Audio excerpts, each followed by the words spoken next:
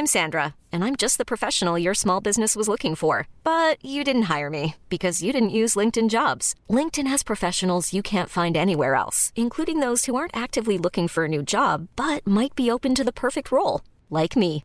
In a given month, over 70% of LinkedIn users don't visit other leading job sites. So if you're not looking on LinkedIn, you'll miss out on great candidates like Sandra. Start hiring professionals like a professional. Post your free job on linkedin.com/achieve today. Hold up. What was that? Boring. No flavor. That was as bad as those leftovers you ate all week. Keke Palmer here, and it's time to say hello to something fresh and guilt-free. Hello Fresh. Jazz up dinner with pecan-crusted chicken or garlic butter shrimp scampi. Now that's music to my mouth. Hello Fresh. Let's get this dinner party started. Discover all the delicious possibilities at hellofresh.com.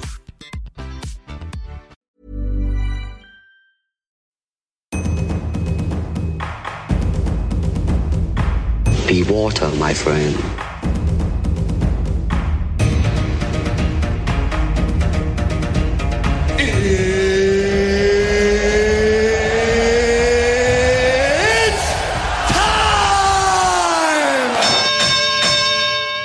We going live in this bitch. Blanda kampkunst in the house. Promo-tid. Hei folkens, Fight-fans of Norway. Vi så glad i dere. Så glad at dere liker å høre på vår podcast også. Så kan ikke dere gå på Blanda kampkunst på Instagram, på Facebook, gå inn der. Skriv et eller annet til oss. Skriv Bye Felicia, skriv Darlito, we love you. You handsome as fuck. Eller skriv Bani, why are you so angry, bro? Og så kan du gå inn der og bare gi oss noe positiv tilbakemelding, noe negativ tilbakemelding. Vi setter pris på alt av tilbakemeldinger fra dere. Du kan gå på Blanda kampkunst på Facebook og Instagram. Du kan gå på Blanda kampkunst på iTunes, på Acast og på alle de forskjellige podcastleverandører du finner. Og der, vet du hva du kan gjøre der? Der kan du gå og gi oss et par stjerner. Ja, gjør det. Gjør det. Og mens du gjør det, kanskje stikk innom combatcorner.no hvis du har lyst på noe fete utstyr, noe handsker, handwraps. Jeg vet da faen. De har bra pris, de ser bra ut, de holder bra. Så sjekk ut de. Hvis dere innom Bislett, stikk innom Juicery, de har kaldpressa juicer. De har acai, de har quinoa bowls. Uff! Har du smakt quinoa? Nei. Det som er dritbra med quinoa, jeg og dama lager litt hjemme. Det er at hvis du koker det opp, og så legger du bare en tuppevare, så kan du liksom, så har du en karbohydratskilde resten av uka som ikke blir dårlig. Du vet hvordan er det ris blir? ris? Ja, er det en slags sånn type quinoa, typ sånn bulgur eller sånn? Ja, typ som bulgur. Ja. Bare det smaker litt bedre. Og det skal jo være veldig, veldig bra. Ja. En bra karbohydratskilde. Så de har quinoa bowls. Rett ved siden av Juicery ligger noe som heter Pokeball Oslo. Det har jeg lyst til å prøve. Ja, Pokeball er liksom det nye nå som har kommet etter sushi. Det er marinert laks, marinert tunfisk eller scampi som er rå, blandet med egentlig hva du har lyst på. Du kan få cashewnøtter på, det må wasabi-nøtter, du får det med litt ris. Du kan få... Hva slags sauser er det? Du må ha for eksempel en mango-salsa, som du får med risen, og den er så god. Det er favoritten min. Chill, okay. Så stikk innom der hvis du er på Bislett. Det er det jeg kan anbefale. Også stor takk til Scandinavian Top Team som holder til på Skøyen på Magnat, som kan hjelpe deg å bli mer bevegelig. Vil du bli sterkere, vil du bli raskere, ta og sjekk ut de på Facebook-siden Scandinavian Top Team. Eit, Blanda kampkunst, Darlito og Kalifen in the house. In the house! The house, vi er alene på huset i dag. Ja, chill ass, vi koser oss. Det er deilig, vi tok litt Nugatti. Ja, vet du hva, vi scavenger kjøkkenet til Rubicon. Vi gikk inn der og bare, hva har vi? Vi fant oss noen rundstikker, Darre kuttet opp noen rundstikker, jeg fant noe pesto. Vi hadde ikke noe smør da. Det føles ut som en sånn fredagskveld det her. Ja, jeg liker at vi snakker om mat ganske ofte når vi starter denne podcasten. Bani kommer til å rive seg i det håret han har igjen. Det lille håret. Nei, men det var godt. Har du hatt en fin dag? Jeg har hatt en veldig bra dag. Det har bestått av jeg har vært nede på Pokeball. Jeg har ikke fått bada da. Det har ikke vært I går var det litt sånn kjølig, ja. Også I dag er jo egentlig en dag du kunne ha badet på. Du har badet, har du ikke? Jeg har badet, ass. Vet du hva først jeg gjorde? Jeg skal egentlig være til å være en tynn somalier som litt som brisen i formen, for jeg tok med meg kjæresten min og en flaske Prosecco, og så gikk vi ned på Botanisk hage, så satt vi der, og så ble det så varmt at vi tenkte sånn, vet du hva? Vi stikker til Frisja, så vi tok bussen til Frisja, hoppet uti, det ble som barnehage der da, for mye kids, så vi jetta derifra, kom ned hit, møtte deg, nå har vi tenkt fight talk! Fight talk. Fan, jeg har ikke tatt coke, altså. Jeg har bare drukket kaffe. Jeg er jævlig energisk. Jeg merker det nå. Jeg må roe meg ned. Jeg var der og badet på Frisja for noen dager siden selv. Det kanskje, hvis jeg skal si noe negativt om helt oppe der, at vannet virker litt sånn stille, at det ikke kommer noe nytt ferskt vann der ute. Så det er litt sånn som en sånn bakteriebombe. Du vil ikke svelge inn noe. Nei, I got some in my mouth. Men altså, det er strøm der, for det er jo en foss rett ved siden av der. Og du merker at ting går forbi, men det føles litt stille sånn. Det føles ut som et skjerm med masse litt sånn insekter oppå, litt sånn der, men det er tydeligvis egentlig en ganske fin spot. Vi filmet jo kortfilmen vår, No Man is an Island, typ bak den Rema 1000, for elva går litt sånn videre der. Så fant vi oss en spot der vi filmet den filmen vår. Og den skal til Grimstad nå, på kortfilmfestivalen i Grimstad. Okay, så krysser fingre for at vi vinner den. Den tredje festivalen vi vinner, hvis vi vinner den, altså. Krysser fingre ut her. Ja, takk. Du har vært og jobbet litt på NRK i dag også, Ja, det har jeg. Kan du snakke om det, eller hva? Ja, selvfølgelig kan jeg snakke om det. Jeg hadde min siste dag, siste dag av 2-3 dager, liksom. I Zombielars. I Zombielars? I Zombielars, det er en sånn barne-tv-serie, der jeg spiller en nisse. Er det liksom Zombielars, går det på barne-tv klokka 6, liksom? Eller er det liksom på... Jeg tror det er sin egen type. Kanskje han går der. Eller er det på NRK nett-tv, liksom? Eller? Jeg ser det på NRK nett-tv når jeg skulle researche det, liksom. Så du kan finne det der. Men sesong 2 har premiere i morgen, og jeg er med i sesong 3. Og det kommer ikke før om lenge til, så... Og hva er liksom karakteren din i Zombielars? Nei, jeg er jo da en rånernisse. En rånernisse, sånn typisk sånn ut på bygda med tykkel og hele fucka. Så jeg har sånn singlet og hoodie og joggebukse og sånn skikkelig sånn nissetøfler, og så har jeg har bare sånn små skinn, sånn rosa, sånn litt sånn rød skinn. Så det er liksom den eneste. Det er veldig sånn subtile ting. Det finnes levende udøde som er zombies, det finnes troll, ninjas, det finnes alle de liksom mytiske skapningene, de finnes i verden. Så det er et kult konsept, og de har vunnet en internasjonal pris og noe greier, så jeg setter pris på det. Så jeg trenger å tjene litt penger før sommeren uansett. Så. Det er perfekt da. Ja. Hvordan går det med øyet ditt, bro? Det går bra. Øyet er kjempebra. Jeg har et par sting som liksom går litt inn i øyet av og til, så driver og klør litt på det. På innsida av øyelokket, liksom? Ja, og det skal tydeligvis være der, stinga skal være der et par måneder. What? Så jeg får ikke gjort noe med det. Det ser bedre ut da. Ja, nå er det syns nesten ikke. Du har litt sånn... Sprengte blodkar, men det er liksom, that's it. Så nå er jeg tilbake til trening, livet er herlig. Chill. Hvor lang karantene fikk du? Treningsforbud? Det er jo litt sånn opp i lufta det de sier, så det er liksom sånn, du får føle litt på det, men de ga meg liksom kanskje... En uke? Nei, mer enn det. En måned kanskje. Altså liksom før jeg kan ta slag og sånn. Ja, ikke sant. For nå kan du trene liksom litt rolig. Ja. Du skal ikke sparre liksom. Men har du vært og trent i dag? Nei, vært innom gymmen i dag? Jeg har vært innom gymmen i dag. Hvordan er stemningen? Emil skal gå kamp snart. Jeg lurer på om han har dratt til USA i dag, faktisk. Om han skal fortsette resten av campen sin ned på... I Vegas? Mulig, ned i UFC PI, det er kanskje i Vegas, ne? Ja, det er det. Det er der han dro for Usman-kampen. Men kampen hans er jo Hamburg, er det ikke? Jo, egentlig, så det er rart. Da må han liksom på andre siden av kloden og så tilbake for å slåss. Ikke ta det for god fisk at han skal dit. Det er det jeg har hørt. Men det er det jeg også har hørt, at han skal vekk for å trene resten av campen sin. Men det kan godt hende han hadde en... etter hva jeg hørte han sa, så var han veldig, veldig fornøyd sist gang han var der og hadde oppkjøringa der. De har jo alt der. De har alt der, så det kan godt hende han vet han kommer til å få bra sparring der nede. UFC PI følger han opp. Så kanskje han har bare lyst til å følge den oppskriften som han gjorde sist. Ja, altså hvis han får den samme type oppfølginga som han fikk sist, så er det jo perfekt. Altså du har jo alt. Det er jo en stor lekeplass. Du har sånn undervannsløp, tredemølle og cryotherapy, du har fysioterapeuter og massører og kantine med Ja, den kantina skal jo være helt vill. Fy Det er som du sier, det er en lekeplass for fightere. Ja. Det er jo det. Det er jo helt paradis. Du, jeg leste noe nettopp om Michael Bisping, for han har jo lagt opp.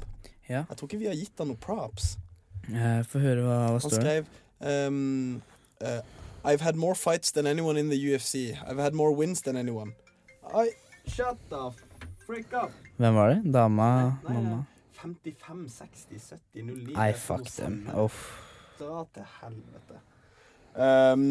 I've had more fights than anyone in the UFC. I've had more wins than anyone. I've won the belt. I've made some money. I've fought literally all over the world. What more is there to do? You would be a fool to carry on. Så ja, jeg forstår det liksom. Det jeg hørte er at han begynte å få problemer med det andre øyet. Oi. Ja, det er derfor jeg hørte han la opp. Du vil ikke bli blind. Nei, det er det. Han er blind på det ene øyet, og så si at han har kanskje hatt en superfight igjen eller noe sånt, men Hva er sjansen der liksom? ja, jeg skjønner det veldig godt også, hvis, Han er jo basically blind i det ene. Så han har et svart øye liksom. og han har liksom hele livet sitt igjen. Det er det som er med fightere. Når de pensjonerer seg, så er det ikke som når vanlige folk pensjonerer seg, ikke sant? For du har fortsatt hele livet ditt igjen. Du er kanskje bare 35-40. Du har 50 år til å leve, typ. Så man kan ikke gå ut for sent, ass. Nei, faen, altså ta vare på deg selv, liksom. Det er endelig en person der som vet hva som er liksom godt for han. Han tar det riktige valget. I motsetning til Chuck Liddell, som vil tilbake igjen. Så er det sånn, bro! Nei. Bro, relax! Ja, Hvor skal du hen? Ja. Men hvordan er egentlig formen din etter kampen, liksom? Formen er veldig, veldig, veldig bra. Har det gått opp for deg, liksom? Eller, det har jo sikkert gått opp for deg, men du vant en proff boksekamp, liksom. Det er ganske intenst. Ja, det var veldig gøy. Jeg har aldri vært noe sånn at jeg har konkurrert så mye i livet mitt at jeg klarer ikke å dvele på ting og liksom jeg vet ikke, dagen etter så er det veldig deilig. Det er veldig gøy å få anerkjennelse fra folk, og at folk setter pris på det harde arbeidet du setter inn. Men så, i alle fall som en aktiv fighter, så må man på en måte ikke legge tilbake seg, men man må liksom bare se etter nye mål da. Ja. Så nå prøver jeg å få en ny MMA-kamp og sette nesa mi tilbake i hardt arbeid. Chill som faen. Så det blir bra. Det er en ting jeg faktisk har begynt å tenke på i det siste, at jeg setter ikke pris på mine wins i livet mitt, liksom på den måten at det er ofte mentaliteten min bare rett og slett fokuserer på alle lossesene mine, liksom. Så jeg begynner å tenke på, liksom, jeg fikk ikke det til, jeg har ikke gjort det, men så er det liksom, alt det liksom, hvis jeg vinner, hvis jeg har en win, en seier, hvis jeg klarer noe som jeg har jobbet mot, så med en gang jeg har liksom oppnådd det, så kaster jeg det bare bak meg, og så er det liksom sånn, it's done. Jeg kan ikke liksom praise meg selv for hardt på det, og det er jo på en måte en grei karakteristikk, fordi du ikke blir sånn høy på deg selv, du ligger ikke og dveler på det, men det blir jo også på en måte negativt i at ikke du setter pris på det du har oppnådd. Så det må du virkelig prøve å tenke litt på selv, at i hardt arbeid, i tunge stunder når du skal hente ting i kjelleren og jobbe, liksom, så husk hva du har achieved. Det er veldig, veldig sant. Og det er som du sier, man tenker på at i alle fall opp til match og alt sånt, så setter man så utrolig, man tar ting litt for gitt av og til. Og av og til så er det greit å sette seg ned og kanskje sette litt mer pris på det. Nå har jeg ikke enda tatt det flaska. Nei. Og det gleder jeg meg til. Har du planlagt det, eller hva? Ja, jeg er alltid sånn, hvis jeg enten vinner eller taper en match eller noe sånt, så har jeg alltid lyst til å feire det skikkelig. Du gjorde ikke det fordi du var jo fucka? Nei, jeg har hatt slet med øyet og hatt noen andre ting å fikse, men sånn når jeg vet jeg skal ut på byen, så må jeg ha ting planlagt til det minste detalj, for at jeg drikker så få ganger i året, så da kan det ikke være sånn at vi begynner å drikke, og så sier gutta brått sånn, nei, vi blir hjemme i dag. Så det er døden for meg. Så jeg må vite, ok, hvor skal vi igjen? Er det noen fine damer der? Hva gjør vi etterpå? Sånn ordentlig kveld, en aften, ja, liksom. Hvor skal vi? Skal vi gjøre noe annet enn å drikke?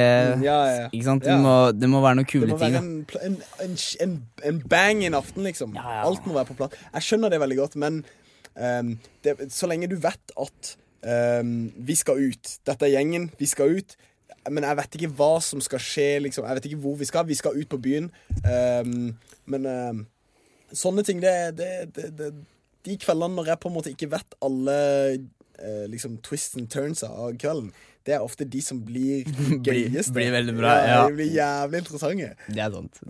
Men det er faen, det gleder meg til å høre etter den der kvelden. Hvem er gjengen? Hvem er homies? Jeg har Er det Sharp? Jeg er veldig heldig å ha mye venner rundt omkring, føler jeg. Jeg har jo hva skal man si, opparbeidet seg, det høres så rart ut, men opparbeidet seg liksom masse venner her i Oslo, så nå har jeg bodd der et par år. Fått venner gjennom trening, gjennom sånne ting som jeg gjør her, podcast, deg og sånne ting. Så jeg har mye folk å være sammen med her i Oslo, men samtidig så er liksom alle barndomsvennene mine, familien min sånn hjemme i Sarpsborg. Så det blir nok litt grillings på verandaen hjemme i Sarpsborg, tenker jeg. Ja, for det er liksom den the old school click, den gjengen barndomsgutter, liksom. Ja, kan prate om hun deilige læreren som du er så sykt. Husker du Heidi, eller? Nei, ikke sant, du kan prate om hun deilige læreren, du kan prate om hvem du hater, hvem du elsker. Det er god stemning. Ja, det er et eller annet med folk du har vokst opp med. Så liksom du kan, jeg sier ofte til han ene kompisen, men vi ses ikke så ofte, så sier jeg ofte at liksom, uansett om vi ikke prates på 4 måneder, 6 måneder sånn, så vet jeg alltid hvor jeg har den.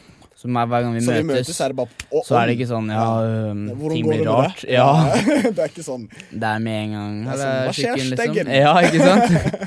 Og det er dritdeilig, så det er veldig gøy å komme hjem til Sarpsborg av og til, og så har jeg jævlig mye kule folk her også. Jeg er veldig privilegert. Du er heldig. Du er en heldig sjekker, altså. Jeg har også på en måte, men jeg har også mye forskjellige homies gjennom teater og skole og sånne ting, men det er jo noe med Kristiansandskolonien min. Det er noe med, vi har en Sømsengen i Kristiansand, så er det en bydel som heter Søm, og der, fy faen gutta boys, ass. Det er mye tåke i lufta der, ass. Vi er sånn 10-12 stykker i Oslo, og et par i Kristiansand, og jeg skal jo til Vietnam nå. Med 3 av de. Er det sant? Ja. Eller vi blir flere, men jeg drar ned med 3. En vietnamesisk kompis som heter Kevin, som har familie der, og en chilener av meg, en kompis av meg som heter Christian Gonzales. Og vi er egentlig ikke så mange utlendinger. Dette er Kristiansand, liksom. Men liksom, vi er en god blanding av folk, liksom. Vi er en bra mix av norske og utenlandske gutter.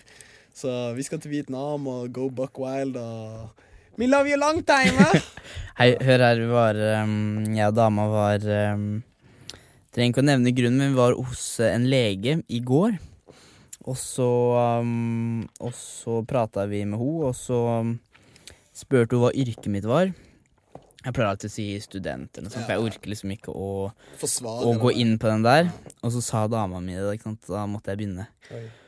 Og hun legen her, hun hadde så mye fordommer, og begynte å spørre meg hva jeg tjente. Ja, det er sant. Hun begynte å spørre meg hva jeg tjente, og liksom måtte jeg forklare hvordan det fungerte med organisasjoner, at man vil komme seg opp høyt. Ja, og så sa hun liksom, hvordan kommer det da opp dit? Og så forklarte jeg, må vinne kamper og sånne ting. Ja, det hørtes veldig usikkert ut, og det synes hun hørtes veldig skummelt ut. Hun hadde så mye fordommer da. Faen, jeg galt på henne. Ja, og jeg ble skikkelig sånn... Forsvarsmodus? Ja, det ble litt dårlig stemning der inne da, for jeg gidder ikke å høre på sånn dritt. Nei. Men ble det sånn weird, liksom? Ja, det ble litt sånn... Titta på hverandre litt stille, i sånn lenge stillhet, og liksom, jeg ble sur da. Jeg synes det var sånn toppen av frekkhet. Og men det er jo det å ikke kunne forstå andres liv, liksom. Det er jo utrolig det er lav intelligens. Ja, for det var en sånn, hun var en skikkelig sånn Oslo-jente som liksom jeg fikk inntrykk av at penger var veldig, veldig viktig da. Og trygghet. Og hun skjønte liksom ikke hvordan jeg kunne holde på med det her og forhold til skader og sånne ting da. og så prøvde jeg å forklare at det var liksom en sport, og det liksom noe Det som det, kommer i enhver sport av skader. Ja. Og at den skaden jeg hadde nå kom fra en sport som lovlig her i Norge, ikke sant, boksing. Men nei, også synes jeg det var så rart, fordi at dama mi politi. Ja. At jeg var sammen med en politi, for at hun nesten tror at du hun kriminaliserte meg, ikke sant? Oi. Og da ble jeg enda mer sur. Så jeg gikk ut av det. Gikk du? Jeg gikk ut av det kontoret der i sinne. Bro! Men det så stygt, ass. At hun så etnosentrisk, at hun ikke klarer å begripe det. Og så med en gang så går hun inn i det der med at det politi, altså, kjæresten din jo sånn som... Ja. Men hun så for meg, hun så sikkert for seg at du var sånn som gikk ut på byen og slåss. Ja, men altså, jeg orker ikke å drive og forsvare meg selv hele tiden, Nei, ikke sant? fuck Men så det. må man prøve å få henne til å sette seg inn i det, men så det liksom ikke min oppgave å sette henne inn i det heller, så jeg ble bare drittforbanna. Du trenger ikke å vinne alle folka, liksom. Du trenger ikke å vinne henne spesielt. Nei. Men FHK, Ja. og vi har masse matcher å prate om. Fuck are you? FHK. Ja, vi har masse matcher. Vi så UFC Utica. Vi så i New York. Vi så et par av de kampene sammen, og det var ganske mye kule kamper. Vi kan begynne med Nathaniel Wood og Johnny Eduardo. Ja, la oss gjøre det. Nathaniel Wood har vi pratet om før her. Han tidligere Cage Warriors champ, som ikke mistet beltet sitt, men rett og slett kom til UFC etter å ha forsvart. Akkurat som Conor. Ja, akkurat som Conor. Han har gått mot tøffe folk i Cage Warriors. Kommet tilbake, og han ble truffet mye. Utrolig teknisk. Og vi kan jo prate litt om matchen. Ja, altså, vi satt og så på det, og noe jeg husker du nevnte var at den campen til Brad Pickett, at de har blitt jævlig gode på sånn calf kicks. Ja, det noe de gjør veldig, veldig, veldig Satan og mye. harde de gjør. Og så begynte jeg å tenke på det, hvor mye skade egentlig grunnlaget av kroppen din, egentlig leggen din og hvis du bare calf kicker et par, sånn 3-4 stykk, du kommer til å ikke klare å gå på beinet ditt liksom etter hvert. Det sånn, det der kommer til å bli en sånn søyle innenfor MMA i calf kicksa. For det med en gang du ikke klarer å defende en calf kick, så klarer du svitt å legge trykk på beinet ditt. Og det gikk liksom ned fra... Du så de fightere som Nick Diaz og Nate Diaz som legger så mye trykk på det fremre beinet når de skal jabbe og liksom drive kampen fremover. Så hvis når fightere som Rory McDonald eller en eller annen de går mot, når de forstår at du må bare sparke det fremre beinet sitt, så har de ikke muligheten til å pushe. Det kommer til å skje med calfen på enda flere fightere, fordi det ikke alle som har den samme stilen. Altså det vanskelig å blokke de der. Ja, det kjempevanskelig, så det utrolig spennende å se hvordan det utvikler seg videre. Det var jo Benson Henderson som begynte å jobbe veldig mye med de calf kicksa. Og når det var tilbake i 2013, og når det kom, så var det sånn ikke noe folk hadde sett før. Nei. Kommer ikke sett i noe thai-boksing, det kommer ikke fra taekwondo. Det utrolig spennende. Det en teknikk som har vokst opp i MMA-miljø, i stedet for å komme fra noen andre tradisjonelle kampsporter. Så det dritkult. Og Nathaniel Wood så utrolig bra ut mot Eduardo også. Han gjorde det. Eduardo hadde han i første runde et par ganger. Jeg tror det var en slagkombinasjon i første runde der han raka han med en høyre hook, og så wabla han litt, og så angrep han, og så traff han. Så han traff han vel 5, 6, 7 harde. Inn mot buret. Men han trakk seg tilbake. Han lot han komme tilbake, og det var... Du tenkte det var cardio, eller conditioning? Nei, jeg tror rett og slett, som du sier, at han bare rett og slett han tok av presset litt der. Ja. Også, som du sier, i andre runde så føler jeg at Nathaniel Wood var mye friskere. Og det der man ser litt at Nathaniel Wood var 23, og han andre hadde fightet i 15 år lenger. Så Nathaniel Wood så utrolig bra ut. Han beveget hodet sitt på en bra måte. Han var også utrolig skarp jab, ass. Veldig skarp jobb, og han var veldig sikker i boksinga si, for han ofte når du ser folk kaste kryssen uten å sette den opp, så det kan være enten et tegn på at du ikke kan noen ting, eller at du utrolig sikker på kryssen din, da. For at hvis du bare gjør det, så kan du være utrolig... Da må du være rask. Ja, du veldig sårbar, men for folk som har lynpresisjon og som gjør det veldig mye bra, så kan det være en veldig fin måte å overraske folk på. Det jo en ekstremt lang distanse du skal bevege deg. Og i den der, tenk bare en overhand left hook liksom, i det du strekker deg ut. Liksom. det var sånn Conor tok og Nei, ja, Aldo og det sånn Conor har tatt flere, for han bruker også den beiteteknikken at han lokker den fremste hånda og lar han få den eneste muligheten som den bakre hånda hans. Ja, men spesielt på den Eddie-kampen. Eddie Alvarez. Der ser du Eddie Alvarez kaste mye enkle slag, spesielt den kryssen, og Conor og Conor også utrolig bra på det Floyd kanskje best på i verden, og det den leanbacken. At han tror han gir deg en persepsjon at du tror han kan treffe deg, og så lener han seg tilbake, og så kontrer han. Det så fint å se på. Det kjempepent. Og bare se en person bare ha, det som den der muskelminne i at du vet at hvis jeg bare gjør sånn, så kan han ikke treffe meg, så du helt trygg og sikker. Og så bare lener du tilbake, og så ser du at han på reachen sin, og i det han trekker seg tilbake, så det bare å komme over. Det nydelig, ass. Og hvis dere har lyst til å se på mye pene kamper av Floyd, så sjekk han opp på YouTube. Han gjør det der ofte. Han gjør det ofte mot Oscar de la Hoya og mot mange andre og han gjør det utrolig bra. De De La Hoya-kampene, jeg tror de skapte hans sitt legacy, tror jeg. Det han bygde seg selv på. Jeg tror første kampen, når han gikk mot De La Hoya, så var han Pretty Boy Floyd. Ja, det tror jeg også. Ja. Han gikk over til Money etter kamp nummer 2 eller noe sånt, eller imellom. Ja, faen. Men Nathaniel, Johnny Eduardo i andre runde, så ble han litt sånn sliten. Han gikk for en slapp dobbellegg. Slapp dobbellegg, ja. Og Nathaniel Wood tar og sinker. Hva heter den der det grepet før han kommer til Darson der? Det en Peruvian necktie. Ja, og så hvis du bare stepper over og faller tilbake, så du inne. Og det var der han var litt først. Jeg trodde han skulle først gå for den necktien, og så klarer han å synke den Darson nydelig inn. Det var så nydelig. Det var sånn, han ventet lenge med. Jeg bare sånn, synk han inn. Og så står han vrir seg. Han prøver å flippe han over nesten. Men det han gjør, han prøver bare å etablere det øyeblikket. Så i det øyeblikket kommer, så ser du bare han glir inn igjen, og da du døm. Ja, og han satt kjempebra, så en darstroke til Nathaniel Wood i andre runde. Yes. En annen kamp som foregikk i vektklassen under, som var flyweight. Jose Torres mot, hva heter... Jared Brooks. Faktisk en morsom ting med Jose Torres. Jeg konkurrerte med han i første VM i Las Vegas. Nei. Ja, vi pratet sammen og jeg fikk se han gå flere matcher i Vegas, og han vant VM.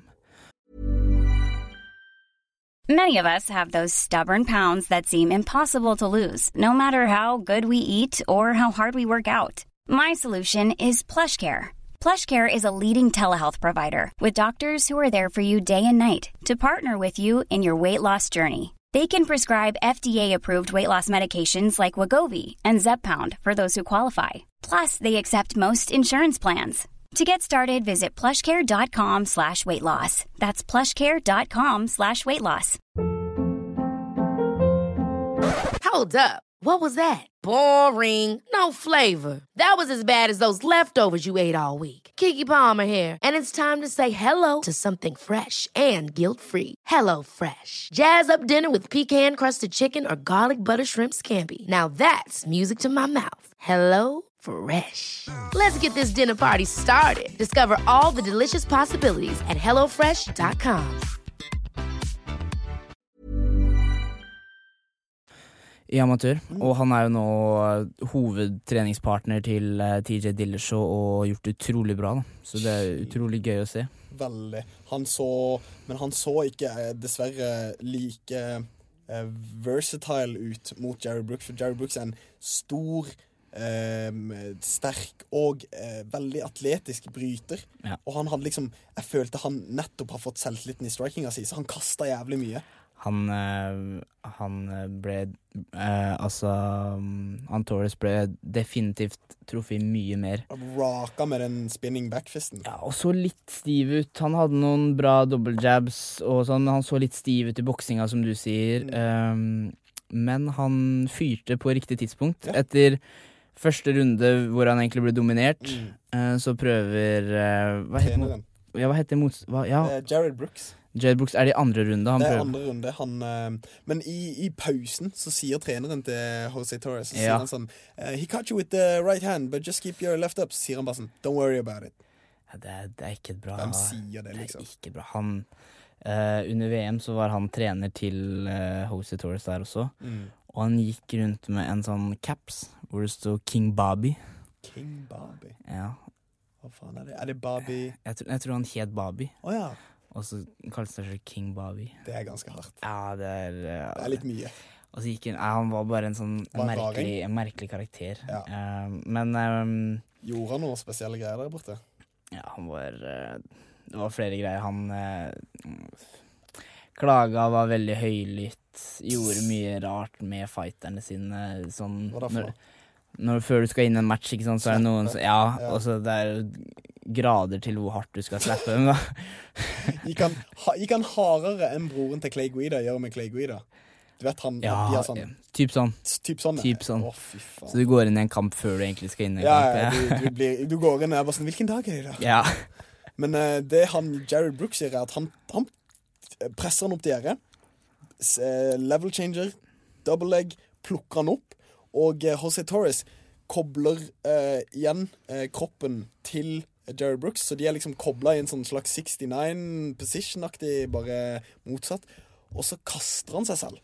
Og du forklarte det egentlig ganske fint. Hva er det som skjer? For i det øyeblikket han kaster seg selv, hva er det han liksom prøver på? Jeg tror han skjønner at Jose Torres kommer til å skli ut bak, så jeg tror han prøver liksom bare å gjøre en cool move, da, en sånn wrestling move. Som Frank Trigg, han Matthews. Ja, stemmer. Og prøver å kaste seg selv på ryggen, og det som skjer der, at han blir jo knocka ut i prosessen når han treffer bakken. Han lander med begges vekt oppå hodet sitt, så han knocker seg selv ut. Han Jose Torres sklir over 2-3 ground and pounds, og så hopper Dan Murgliada inn. Og så sier Dan Murgliada, i det kampen blir blåst, så reiser Brooks seg opp etter hvert, og så sier Dan Murgliada, it's okay, you knocked yourself out. Og det er liksom, tenk å høre det. Fy faen. Og tweetet ikke han noe etterpå? Han gjorde det. Han tweetet, Jared Brooks tweetet, I beat you 9 out of 10 times, and the one time you beat me, I knock myself out. Det er ganske steinhardt det, altså. Men vi går videre til altså, en person jeg egentlig liker ganske godt er Gian Villante.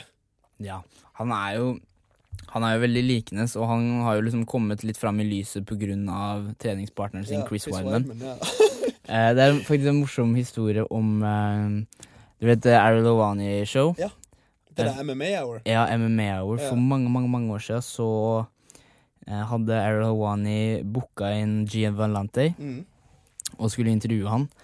Og så sa han, men jeg har med en kompis som heter Chris Weidman. Det var før Chris var i UFC, da. Og lurte på om han kunne være med for at han skulle liksom inn mot der. Og skulle prøve å hjelpe Chris, da. Og Ariel sa Ariel var dritforbannet. Han var ikke gira på det hele tatt. Og liksom, han spurte hvem er han her. Han sjekket han opp. Han hadde ikke noe superbra record enda. Han var veldig ukjent, da. Men var med på showet. Og senere så er Chris Weidman UFC middleweight champ. En av de sterkeste folka, liksom. En av de beste folka. Og han Ariel Helwani, den nesa der, altså. Herregud. Han har blitt bannet. Den nesa har kommet i mye problemer, men jeg synes han er den beste MMA-reporteren. Han er intelligent som faen.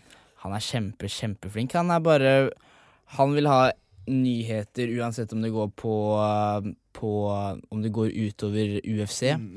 Så ofte det han har gjort er at han har slippet nyheter før UFC kan annonsere det. Brock Lesnar for eksempel. Ja, og da blir UFC dritforbannet. Og så stiller han ofte litt sånn kontroverse spørsmål etter kampen og sånn, som Dana White blir dritforbannet på. Dana hater han, ass.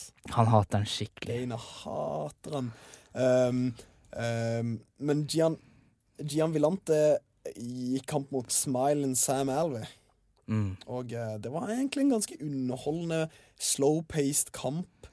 Gian Villante trener jo nå hos heavyweight champ Stipe?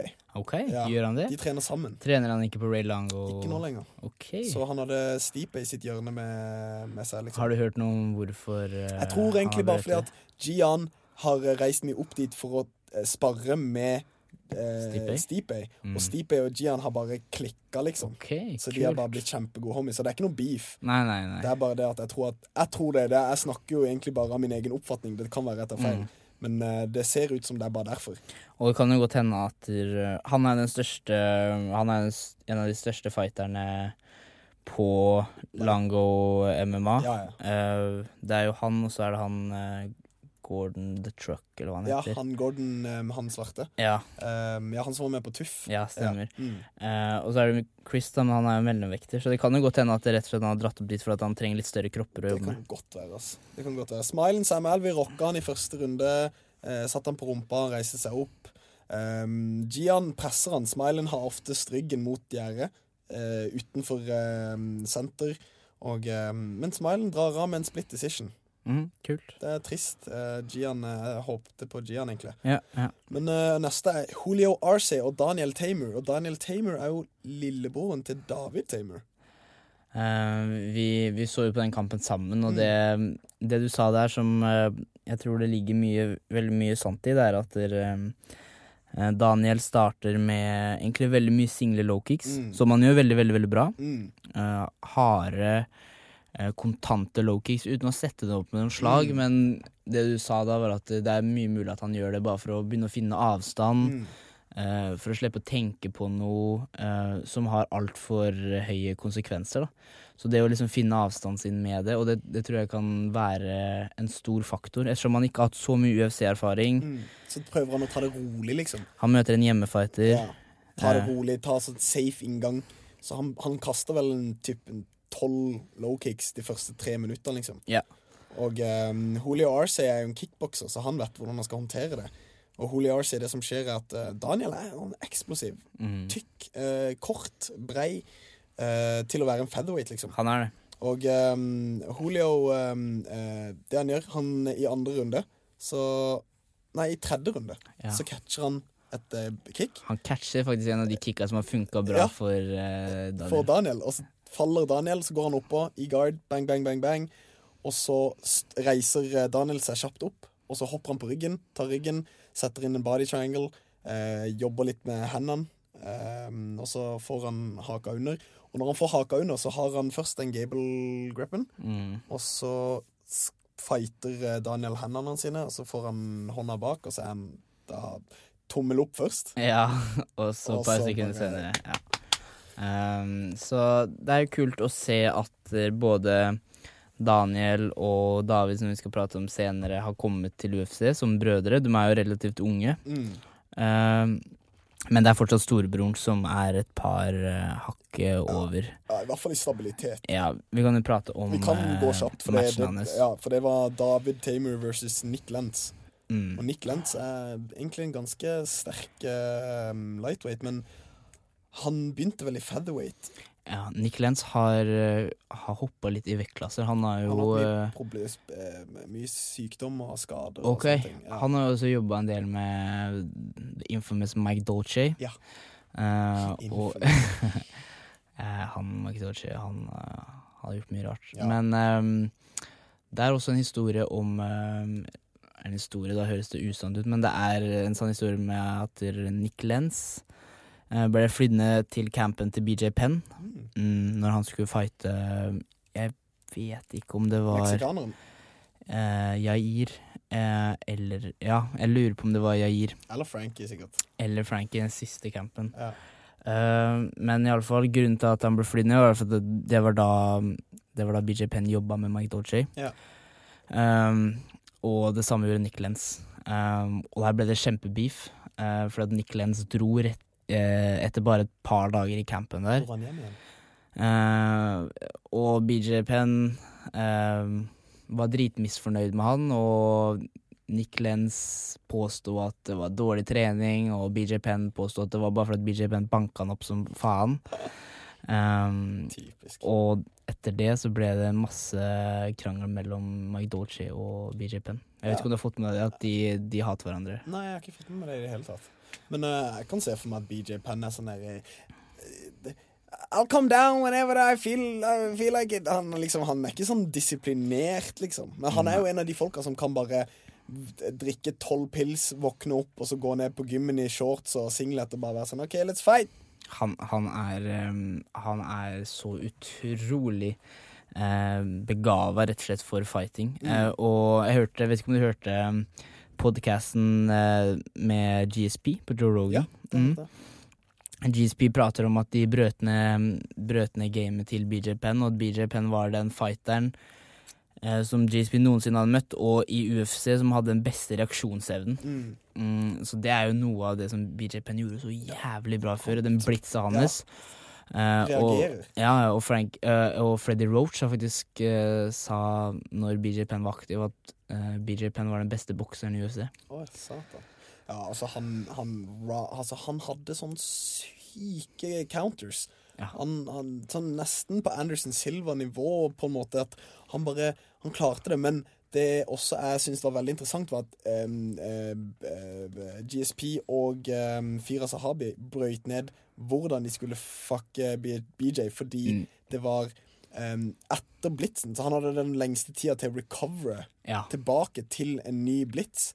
Så i det han har blitza, så akkurat som Luke Rockhold, han har en blitz, men så lener han seg tilbake for å recover for en ny blitz. Og i den lille lomma der av tid, der kan du bare flushe ut angrep, liksom.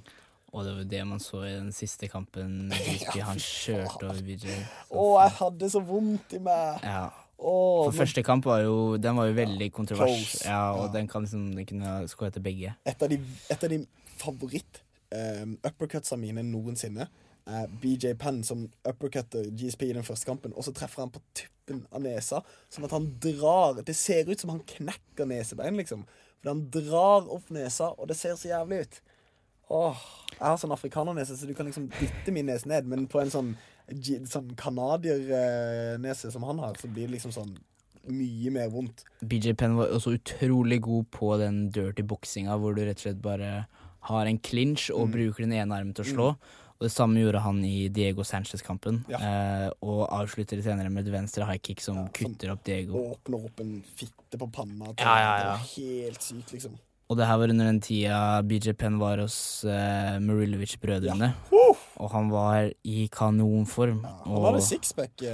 Han hadde sixpack, og de gjorde bare plyotrening, og BJ Penn sa at han var så sliten når han kom hjem fra de øktene at han klarte ikke å holde barnet sitt en gang. Han var den tida der, så var han en greasy, oiled up maskin. Han var en så maskin at det var helt rått. Men David Tamer og Nick Lentz. Ja, la oss gå tilbake til de. Det bare BJ Penn. Vi liker å snakke om legender. Det nydelig. Men David Tamer, han har ekstremt bra Muay Thai og kickboxing. Veldig bra. Han har noen sånne high kicks som dritharde. Og han treffer liksom ikke rent med dem, men det gjør skade, liksom. Han kaster mange av dem. Og Nick Lentz klarer liksom ikke helt å få ballen sin til å rulle. Så det ender jo basically opp med at han på en måte vinner en unanimous decision. 30-27, 30-27, 29-28. Og det en par ting som skjedde i den matchen her. For det første, utrolig imponert over takedown-forsvaret til Tamer. Og det gøy å se at en klubb sånn som All Stars klarer å stoppe takedowns fra en meritert bryter sånn som Nick Lentz. Så det var utrolig, utrolig bra. Og så også at Tamer brukte og holdt seg i buret. Ja, et par ganger. Og i øyet. Og der kan man se at det så viktig at dommerne tar det der med en gang, for at det der gjorde kampen, at han ikke ble tatt ned der. Og så klart, det jævla smart han, for at hvis han gjør det der og bare får en advarsel, så da har du jo i alle fall ett forsøk, da. Så da har du da kan du gjøre det en gang, en safe. Og det funket for han. Og som du sa også, han Aiga og Johnny 2 ganger. Først en der han sa, meg! Og så bare, dommeren kommer bort, og så snur han seg en gang til, og så tar han enda en gang, og så bare, så ser du at han skriker, liksom. Jeg hater når dommere blir litt sånn her, De vet ikke hva de skal gjøre, så de gjør ikke noe. De bare venter og sier don't do that again, or I will penalize you. Det beste når runden over, så tar de alltid tak i den fighteren som har gjort noe galt, og så følger de han til hjørnet, og så sier de don't do that again, I'm gonna take a point. Ja, det funker ikke, altså. Du må ta det med en gang, og så må du så klart se an situasjonen, sånne ting som skjer ofte, for eksempel groin-spark da. Sånne ting skjer, ikke sant? Men sånne ting som når du har fingeren i øyet, fishhooks, jeg vet da faen, du må bare ta det med en gang, altså. Helt enig, vær konstant på det. Det skal ikke være en safe, det liksom, jeg husker den første Jose Aldo Chad Mendes-kampen. Det gjorde hele kampen. Han løftet han opp, og så tok han tak i gjerdet. Du så han dro seg selv, og så klarte ikke Chad det, og da var kampen over, liksom.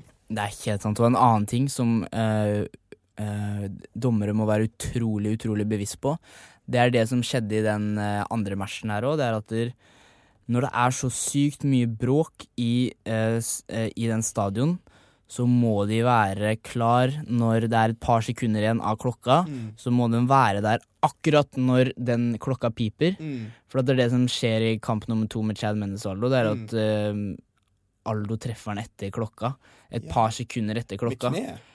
Nei, den andre kampen. Ja, jeg tror det var med et slag. Boom, og så blir han helt rocked. Og det var 1 sekund etter klokka, men så klart han påstod at han ikke hørte det, ikke sant? For det jo masse publikum som roper og sånn, og mest sannsynlig så hørte han det, men deres oppgave der å fighte, og midt inni en utveksling så det ikke alltid lett å stoppe sånne slag. Nei. Så dommeren må være der med en gang. Bare stopp konstant, liksom. Bare vær klar. Fordi de hører den der den første 10 sekunder igjen, og da må du bare stå der. Da må du være klar, altså. For at du kan ikke regne med at en fighter trekker et slag i en utveksling. Bare sånn, ok, der var klokka, stopper jeg det slaget her som jeg har fyrt opp. Nei, det skjer ikke. Det ikke alle som så flinke. Men David Teymur vinner den, og har en ganske... han virker sint. Han virker sånn, han skriker og bare, jeg synes det var litt sånn... Bare fordi at jeg en sånn tullete jævel, så synes jeg det var litt kleint. Var det litt teit? Ja, det var litt teit. Ja. Men David Teymur vinner, og det bra for han. Altså. Han vist, selv om han gjør litt skittende greier til tider, men han bra. Bare fortsett å kjempe og prøve å holde på den rene siden. Absolutt. Og så går vi over til Ben Killer B. Saunders versus Jake the Juggernaut Ellenberger. Dritkul match, og det også en kul match for at begge har vært i UFC lenge. Begge har blitt nesten kastet ut. Ben Saunders ble jo kastet ut og hentet inn igjen. Og Jake Ellenberger ble kastet ut. Så reiste han til Vegas, satt på kontoret til Dana White, helt til Dana liksom... Han satt der i flere timer. Og så bare kom Dana, og så sa han, ok, hva du vil liksom til Joe Silva? Og så kom alle inn, og så sa de sånn, ok, greit, vi gir det en sjanse til.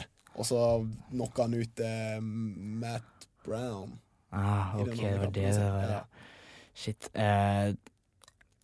Joe Ellenberger en type som... Joe lillebroren. Ja! Jake. Ja, Jake Ellenberger, så klart. Jake Ellenberger en type som egentlig hadde utrolig mye hype når han først var inne i UFC, og som kanskje ikke har levd helt opp til den hypen. Jeg husker Mark Munoz sa at her den beste veltevekteren i verden. Han trente jo med Mark Munoz på den tida. Team Reign, og han kommer til å bli champ, og så har han hatt litt sånn opp- og ned-prestasjoner. Han har i min mening en av de beste one-punch knockout powers konstante, liksom, som har vært sånn han ikke sånn Johnny Hendricks, som har liksom truffet folk, og de har blitt sendt til The Shadow Realm, mens med en gang USA da kommer inn, så klarer han ikke å make weight, han klarer ingenting. Så det liksom han her, jeg tror Jake en sånn ordentlig type. Men det som skjer i denne kampen at Ben bare helt on point, ass. Ben bare på, treffer han med alt han kaster, og så det en clinch der han treffer han med et kne rett til ribbeina eller levra, og Jake Ellenberger kan ikke annet enn å bare kollapse til kroppen, og Ben Saunders tar den seieren, liksom TKO, knees to body and punches, står det. Så det var steinhardt. Jeg var jævlig imponert. Og han jo en Eddie Bravo-gutt, og ga props til Eddie Bravo, og han har et utrolig bra 10th Planet game. Ja, utrolig fleksibel. Det Eddie Bravo sier var at Han var et svartbelte før han kom til Eddie Bravo, under Ricardo Loborio, som Teta. Som riktig, som ga Teta sitt svartbelte. Så han hadde allerede, så klart et svartbelte under han, og hadde alle egenskapene som skal til, og så kommer han og utvikler det videre med Eddie Bravo, da. Og også clinch-arbeidet hans, som du sier, med de knærne der, utrolig fint. Han har en av de beste Muay Thai plumser som går an, liksom. Og så gikk, hva skal jeg si, Walt Harris og Daniel Spitz. Jeg så ikke den kampen, altså. Den tror jeg ikke jeg fikk med meg heller. Heavyweight, men Walt Harris vant i andre runde på TKO. Og så var det Gregor Gillespie, som jeg egentlig ganske fan av. Jeg liker han der. Gregor Gillespie versus Vince from Hell Pichel. Jeg liker det navnet der. Ja, hva var det som skjedde i den matchen? Det som skjedde var at Vince var ganske selvsikker, trygg. Pusha. Gregor ble litt sånn bakover-pendlende, og så i andre runde så tok Gregor Gillespie Vince ned, mounta, og jobba bare mot en arm triangle. Han lå i mount, liksom, så jobba han bare mot en arm triangle, og så endelig fikk han presse albuen opp, blam, hoppa over, og da var det liksom den. Stemmer, veldig pent. Og så Marlon Moraes versus Jimmy Rivera. Og som du nevnte tidligere, vi pratet før podcasten, Jimmy Rivera fra New York.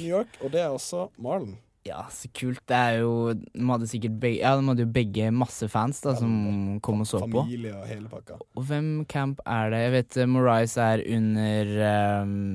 under Mark Henry. Ja. Og Ricardo Almeida. Og Jimmy Rivera tror jeg Tiger Schultz. Ok. Tror jeg ikke helt sikker, men vi sier det. Ja. Jeg tror Jimmy Rivera var... Første gang jeg fikk opp øya for han var da han fighta, jeg tror han fighta Uriah Faber. Ja, det gjorde han. Og da var han en helt sånn ny kjenning for meg, og fikk han en vinst over Faber? Ja, på unanimous decision. Ja. Han har egentlig han 21-2 etter denne kampen her. Det en utrolig rekord. Bra record, liksom. Han har masse seire. Men han har liksom bare 1, 2, 3, 4, 5, 6 kamper i UFC, og han har 6-1, liksom. Ja, det jo utrolig bra. Han vant på decision over Thomas Almeida, Uriah Faber, Yuri Alcantara, Pedro Munoz. Yuri dritbra. Ja, og han knocka ut Marcus Brimage. Ja, stemmer. Så Marlon Moraes, det som skjedde var at Moraes begynner å jabbe og bevege seg, og han setter den jabben et par ganger, og så gjør han et venstrespark som Sånn switch? Ja, nei, det et litt mer subtilt sånn step, hvor det ikke så mye hva ordet jeg leter etter når du telegraferer. Ja. Hvis du switcher, så telegraferer du ofte det sparket. Og en kjenning av oss som utrolig god på det sparket, det Thomas Robertson fra Sarpsborg. Han gjør den steppen med venstrefoten. Den rolig lille steppen. Ja, han gjør den bedre enn noen jeg kjenner. Utrolig bra. Han har karatebakgrunn fra han var liten. Jeg ser det på stansene sine. Og han utrolig god på det, og det akkurat det Moraes gjør her, og treffer han rett på hodet, rett på toppen av hodet, og du hører den klakken. Ja. Og Jimmy Rivera går rett ned. Men han ikke helt ute, så han lander, og Marlon jumper på han. 3-4, opp, og så rett ned på panna, og det Dan Murgliade bare rett inn og passer på at liksom ikke det går noe lenger. Og performance of the night går til Marlon Moraes, Gregor Gillespie, Ben Saunders og Nathaniel Wood. Utrolig kult. 50K, bitches! Det så kult. Jeg synes at man burde egentlig få tilbake KO of the night, submission of the night. Jeg tror de fjerner det, fordi det høres litt barbarisk ut, synes de. Det derfor? Ok. Ja, fordi de synes knockout of the night, submission of the night og fight of the night, det høres litt sånn, jeg vet ikke. De synes det høres mer sånn all around professionelt ut å si fight of the night og så performance of the night. Men jeg synes liksom at performance of the night, det høres ut som noe du kunne gitt også til en taper. Ja, sant. For at det en som har knocker ut, som Moraes knocker ut en type på 10 sekunder, da føler jeg at liksom det høres nesten bedre ut å gi det til en som har vært gjennom en krig og nesten tappte eller vunnet. Hvis du setter ut en utrolig bra performance da. Men så klart, det kan også være et high kick, men Jeg lurer også på om er det alle Performance of the Night 50 000? Ja. Og det var det også når det var K of the Night og Submission of the Night? Ok, ja, men kult. Vi går over til et event som skjer denne helga, som jeg gleder meg som en liten unge til. Det et jævlig bra kort. Fy faen. Kan du ikke begynne å nevne litt av hva som skjer? Jeg skal begynne helt på bunnen. Ta de kampene som vi tenker er verdt å nevne. Clay Guida, Charles Oliveira. Det er gøy. Alltid gøy å se Clay Guida fighte. Legende. Han har liksom fått en sånn second win og litt eldre jeg trodde han var ute en periode, men så Ja, jeg tror mye av det har med at han bytta camps fra Albuquerque til kanskje verdens beste camp for små folk, Uriah Faber sitt Team Alpha Male. Det litt sånn kontrovers der. Det veldig mye fightere eller trenere som kommer og går litt fra det gymmet der, men det jo liksom et gym pakka full av de tøffeste, beste, minste fighterne som Chad Mendes, Cody Garbrandt, Uriah Faber trener der fortsatt. Det bare masse dyr, ikke sant? Ja, jeg tipper de spiser hverandre på trening, liksom. Ja, det jo Killers Room. Ja, hvem tror du tar den da? Charles Oliveira eller Clay Guida? Jeg tror Charles Oliveira. Ja, submission. Ja, jeg tror det. Jeg sier det Altså Nei, fuck it, jeg går med Clay TKO. Ok, good. Joseph Benavides og Sergio Pettis. Den gleder jeg meg utrolig mye til.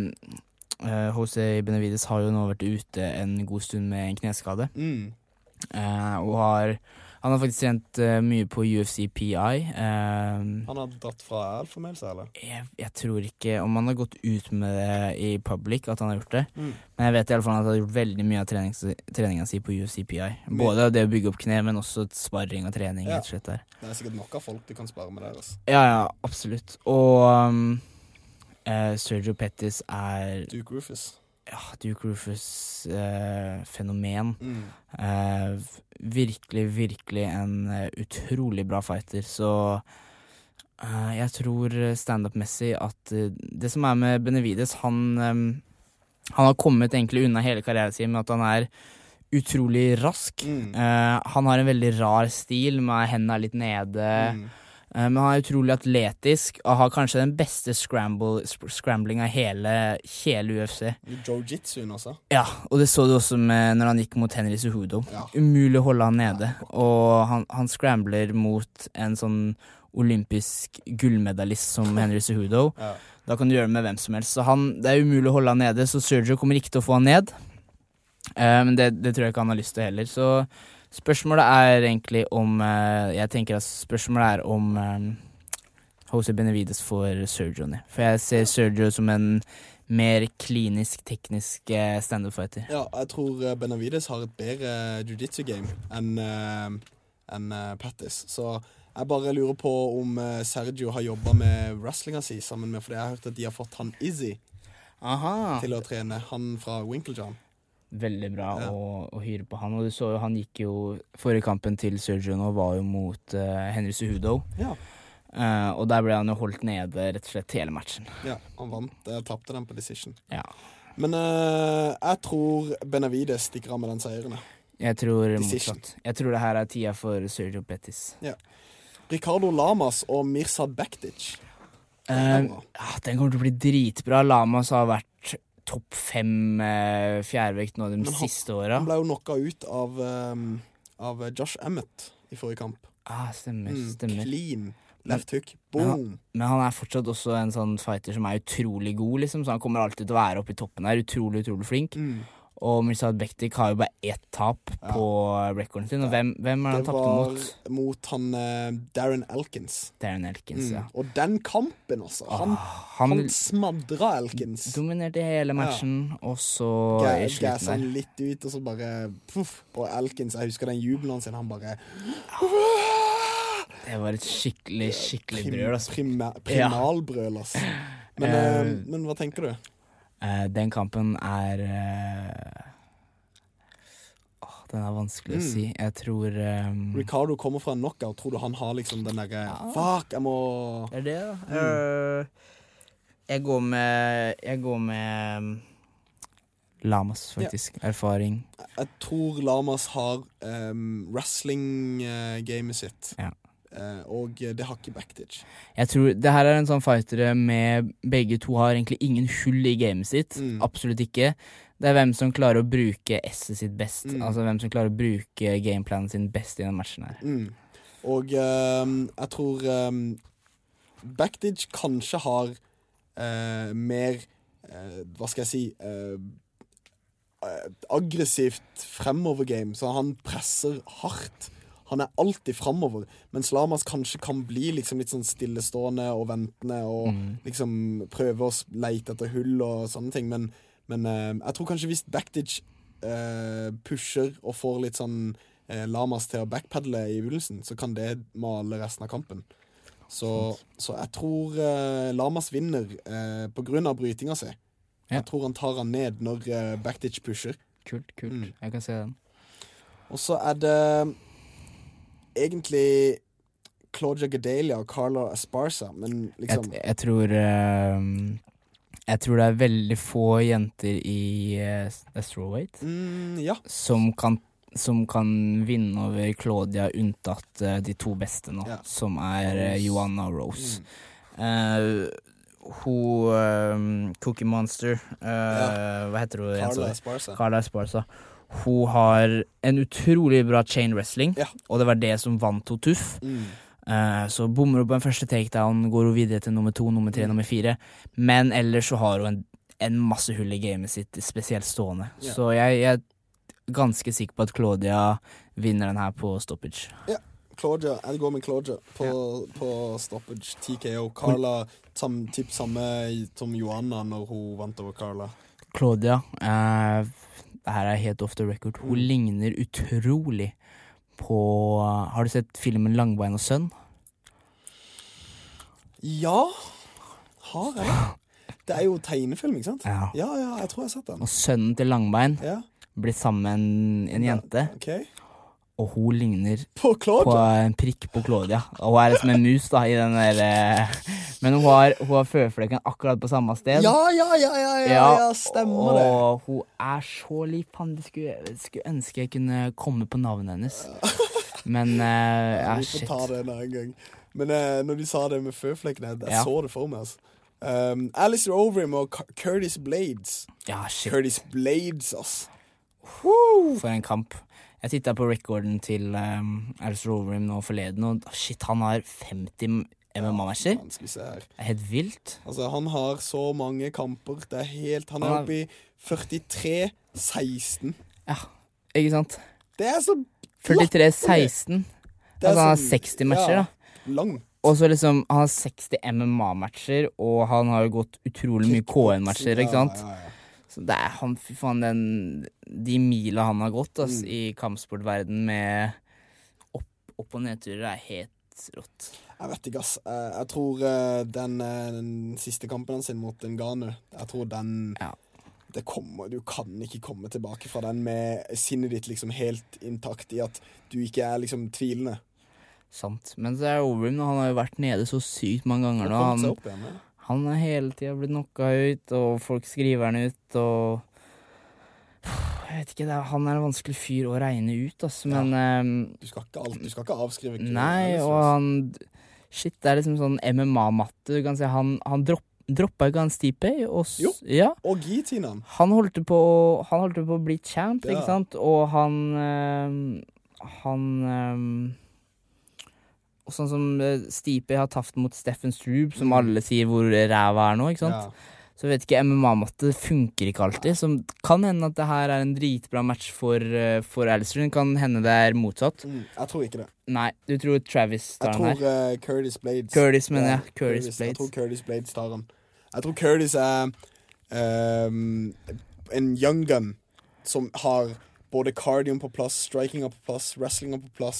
Han virker bare helt on point, ass. Shit, han må vel ha det kuleste navnet i UFC. Curtis Blades.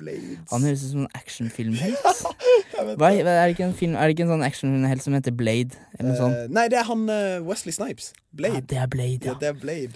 Jeg så et bilde dette er dritbra. Jeg så et bilde av, for det, i den filmen Blade, så har han sånn linser. Som er sånn creepy, sånn linseaktig greier. Og så har Kanye West et bilde der han også har på seg sånn samme linser. Og så er det noen som har tatt Wesley Snipes fra Blade og Kanye West med de linsene ved siden av hverandre. Og så står det sånn her Kanye West looks like Blades little brother butter knife. Det koster meg den, altså.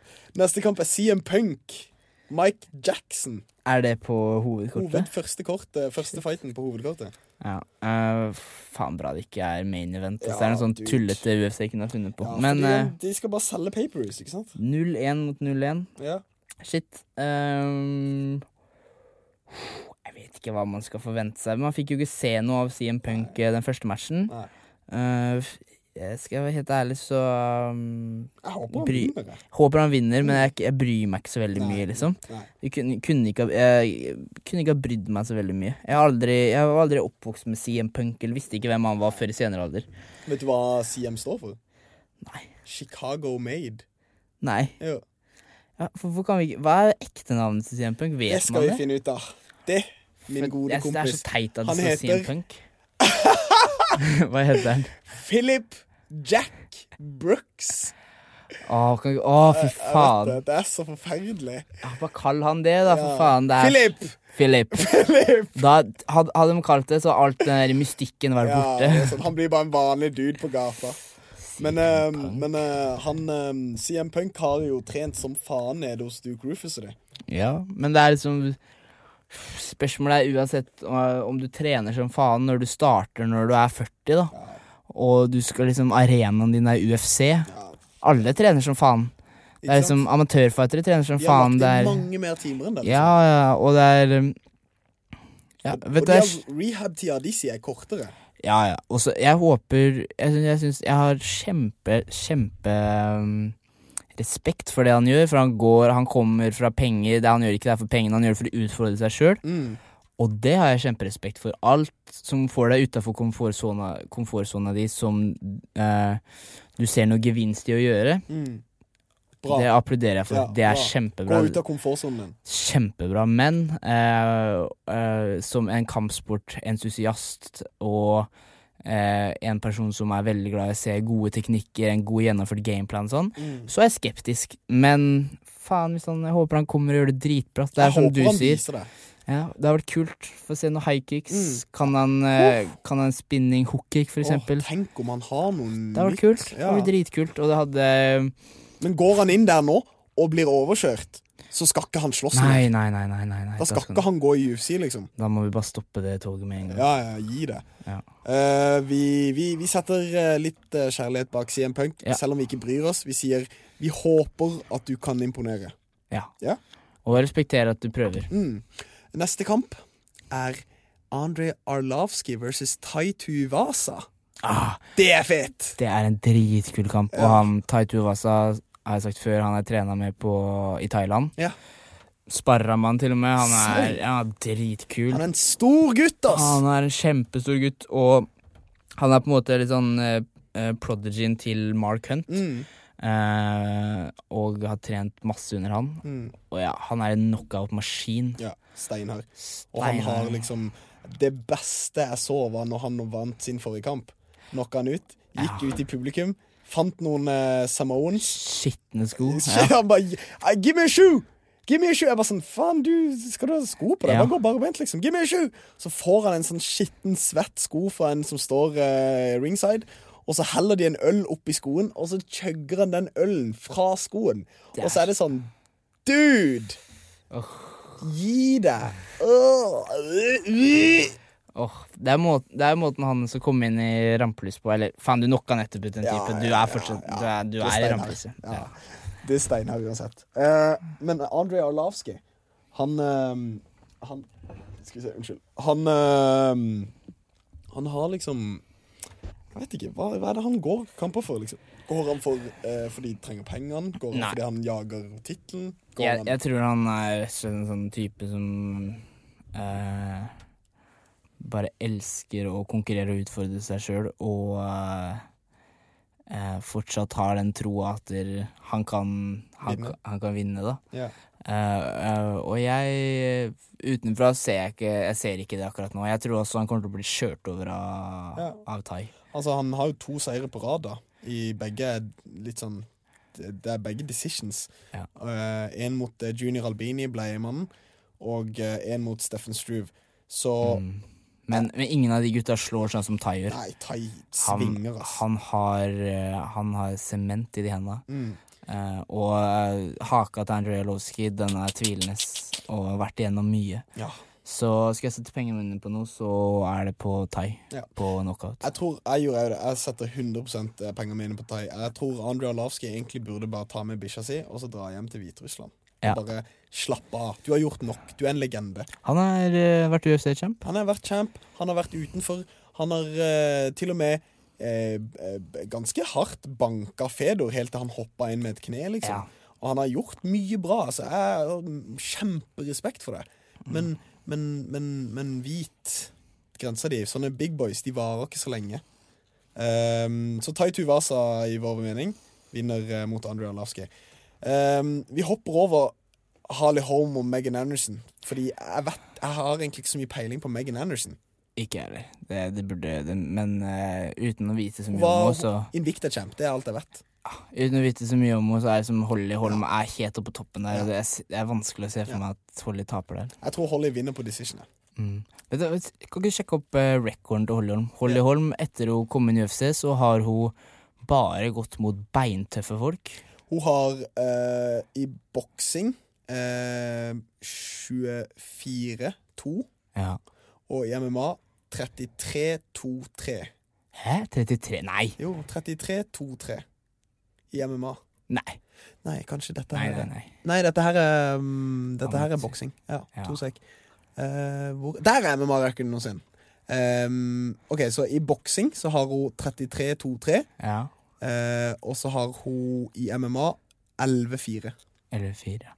Og tapet hennes mot Cyborg, Jermaine Durandamay, Valentina Shevchenko og Misha Tate. Jeg liker ikke hun Durandamay, ass. Nei. Det har vi pratet om før. Dude, hun dama der, ass. Shit, forferdelig. Hun har ikke hørt noe om på lenge. Ble hun kuttet, eller? Jeg tror det. Hun sa nei til mange kamper. Akkurat som han Jair sa nei til Sabit, og så kuttet de han, og så sa han ja til Sabit. Nå er han tilbake. Det kommer til å bli en så jævlig fett match, ass. Men det kommer jo til å gi Sabit jævlig mye selvtillit i å vite at han turner den kampen ned og ble kuttet, og sa ja bare fordi at han ville beholde plassen sin i UFC. Sabit, det en type å følge med på. Folk som har trenet med, sier at de sier at det den sykeste typen de har sett i et treningsrom noensinne. Shit, han så spennende å følge med på den kampen han leverte sist. Det ble sagt at han brakk hånda i oppvarmingsrommet. I oppvarmingsrommet? Jep. Før han gikk inn. Fy faen. Så hånda var brukket. Det så latterlig at du ikke Og han hadde en sånn performance som var helt rå. Så fantastisk. Han blir dritkul å følge med på. Med på han. De 2 siste her, det 2 kamper jeg fucking gleder meg til. Den første Rafael dos Anjos versus Colby Covington. Shit. Endelig. Colby har vokst raskt det siste halvåret, fra å aldri ha hørt om han, til å snakke så mye piss, og bare sette Chael Sonnen og alle i skyggen, liksom. Boomerang.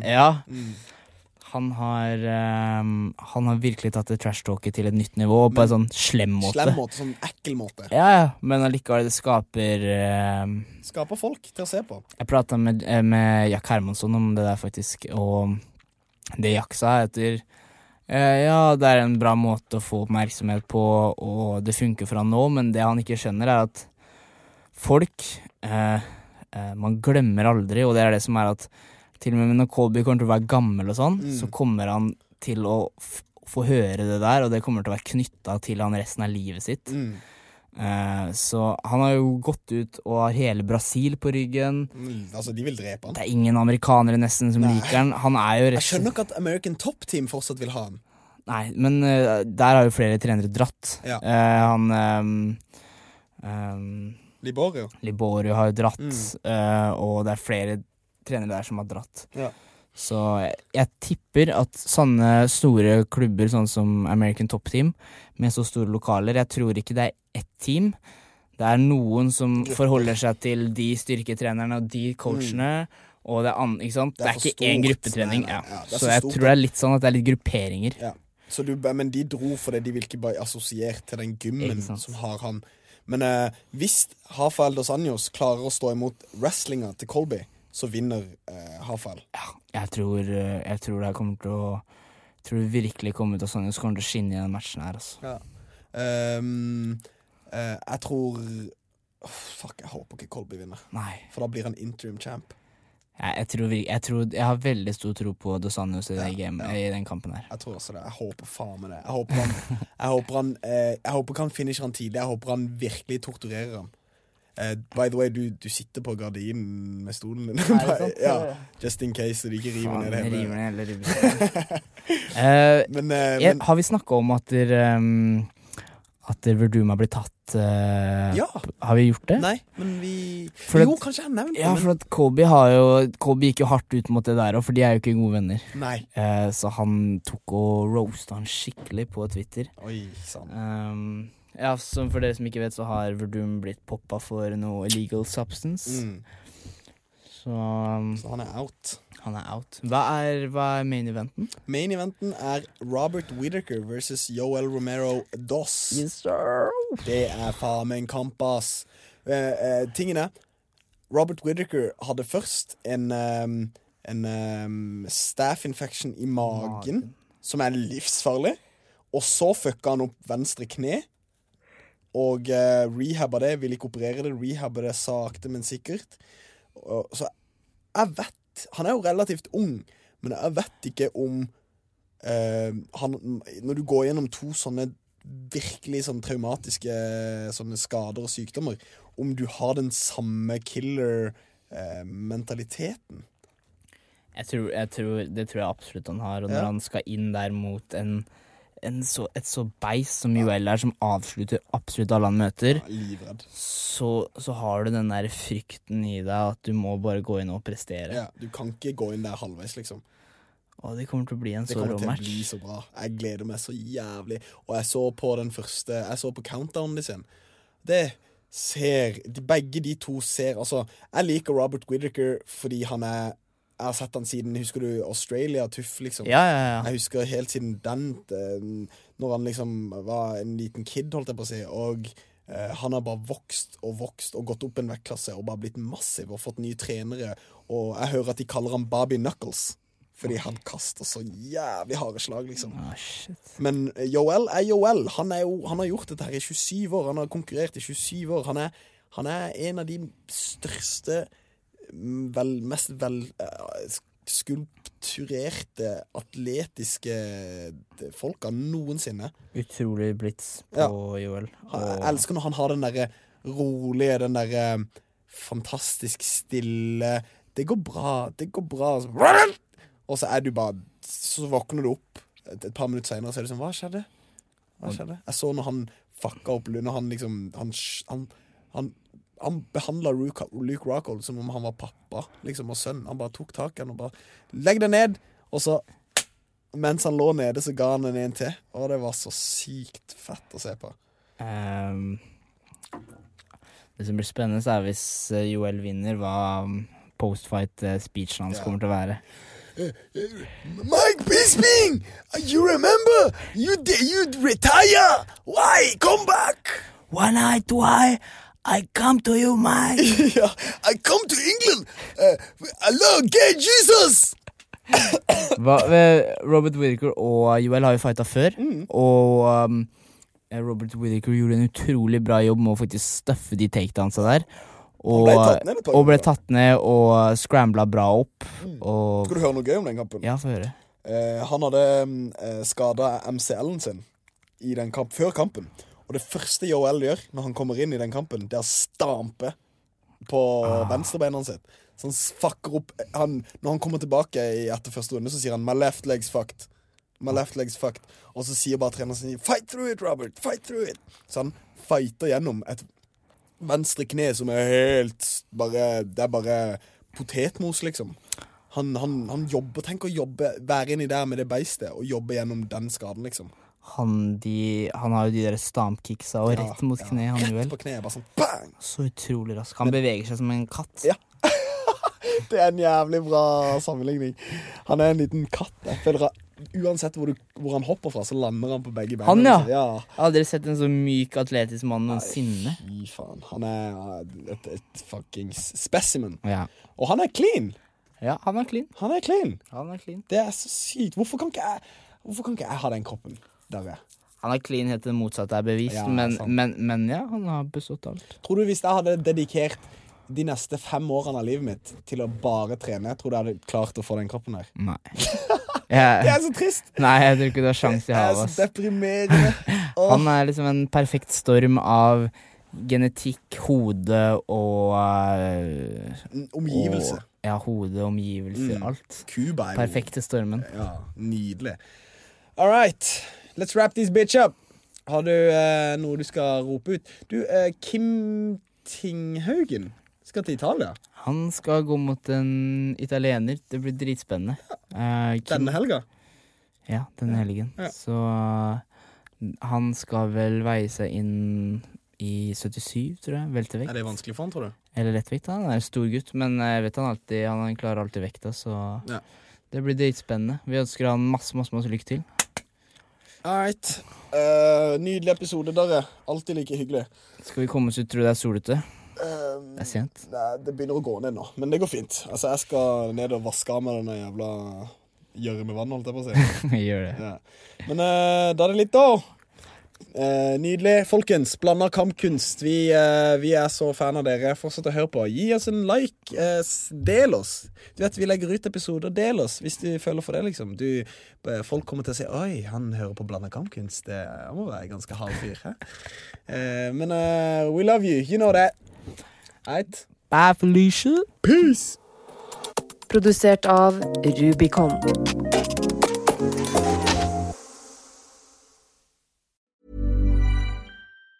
Planning for your next trip? Elevate your travel style with Quince. Quince has all the jet-setting essentials you'll want for your next getaway, like European linen, premium luggage options, buttery soft Italian leather bags, and so much more. And it's all priced at 50 to 80% less than similar brands. Plus, Quince only works with factories that use safe and ethical manufacturing practices. Pack your bags with high-quality essentials you'll be wearing for vacations to come with Quince. Go to quince.com/trip for free shipping and 365-day returns.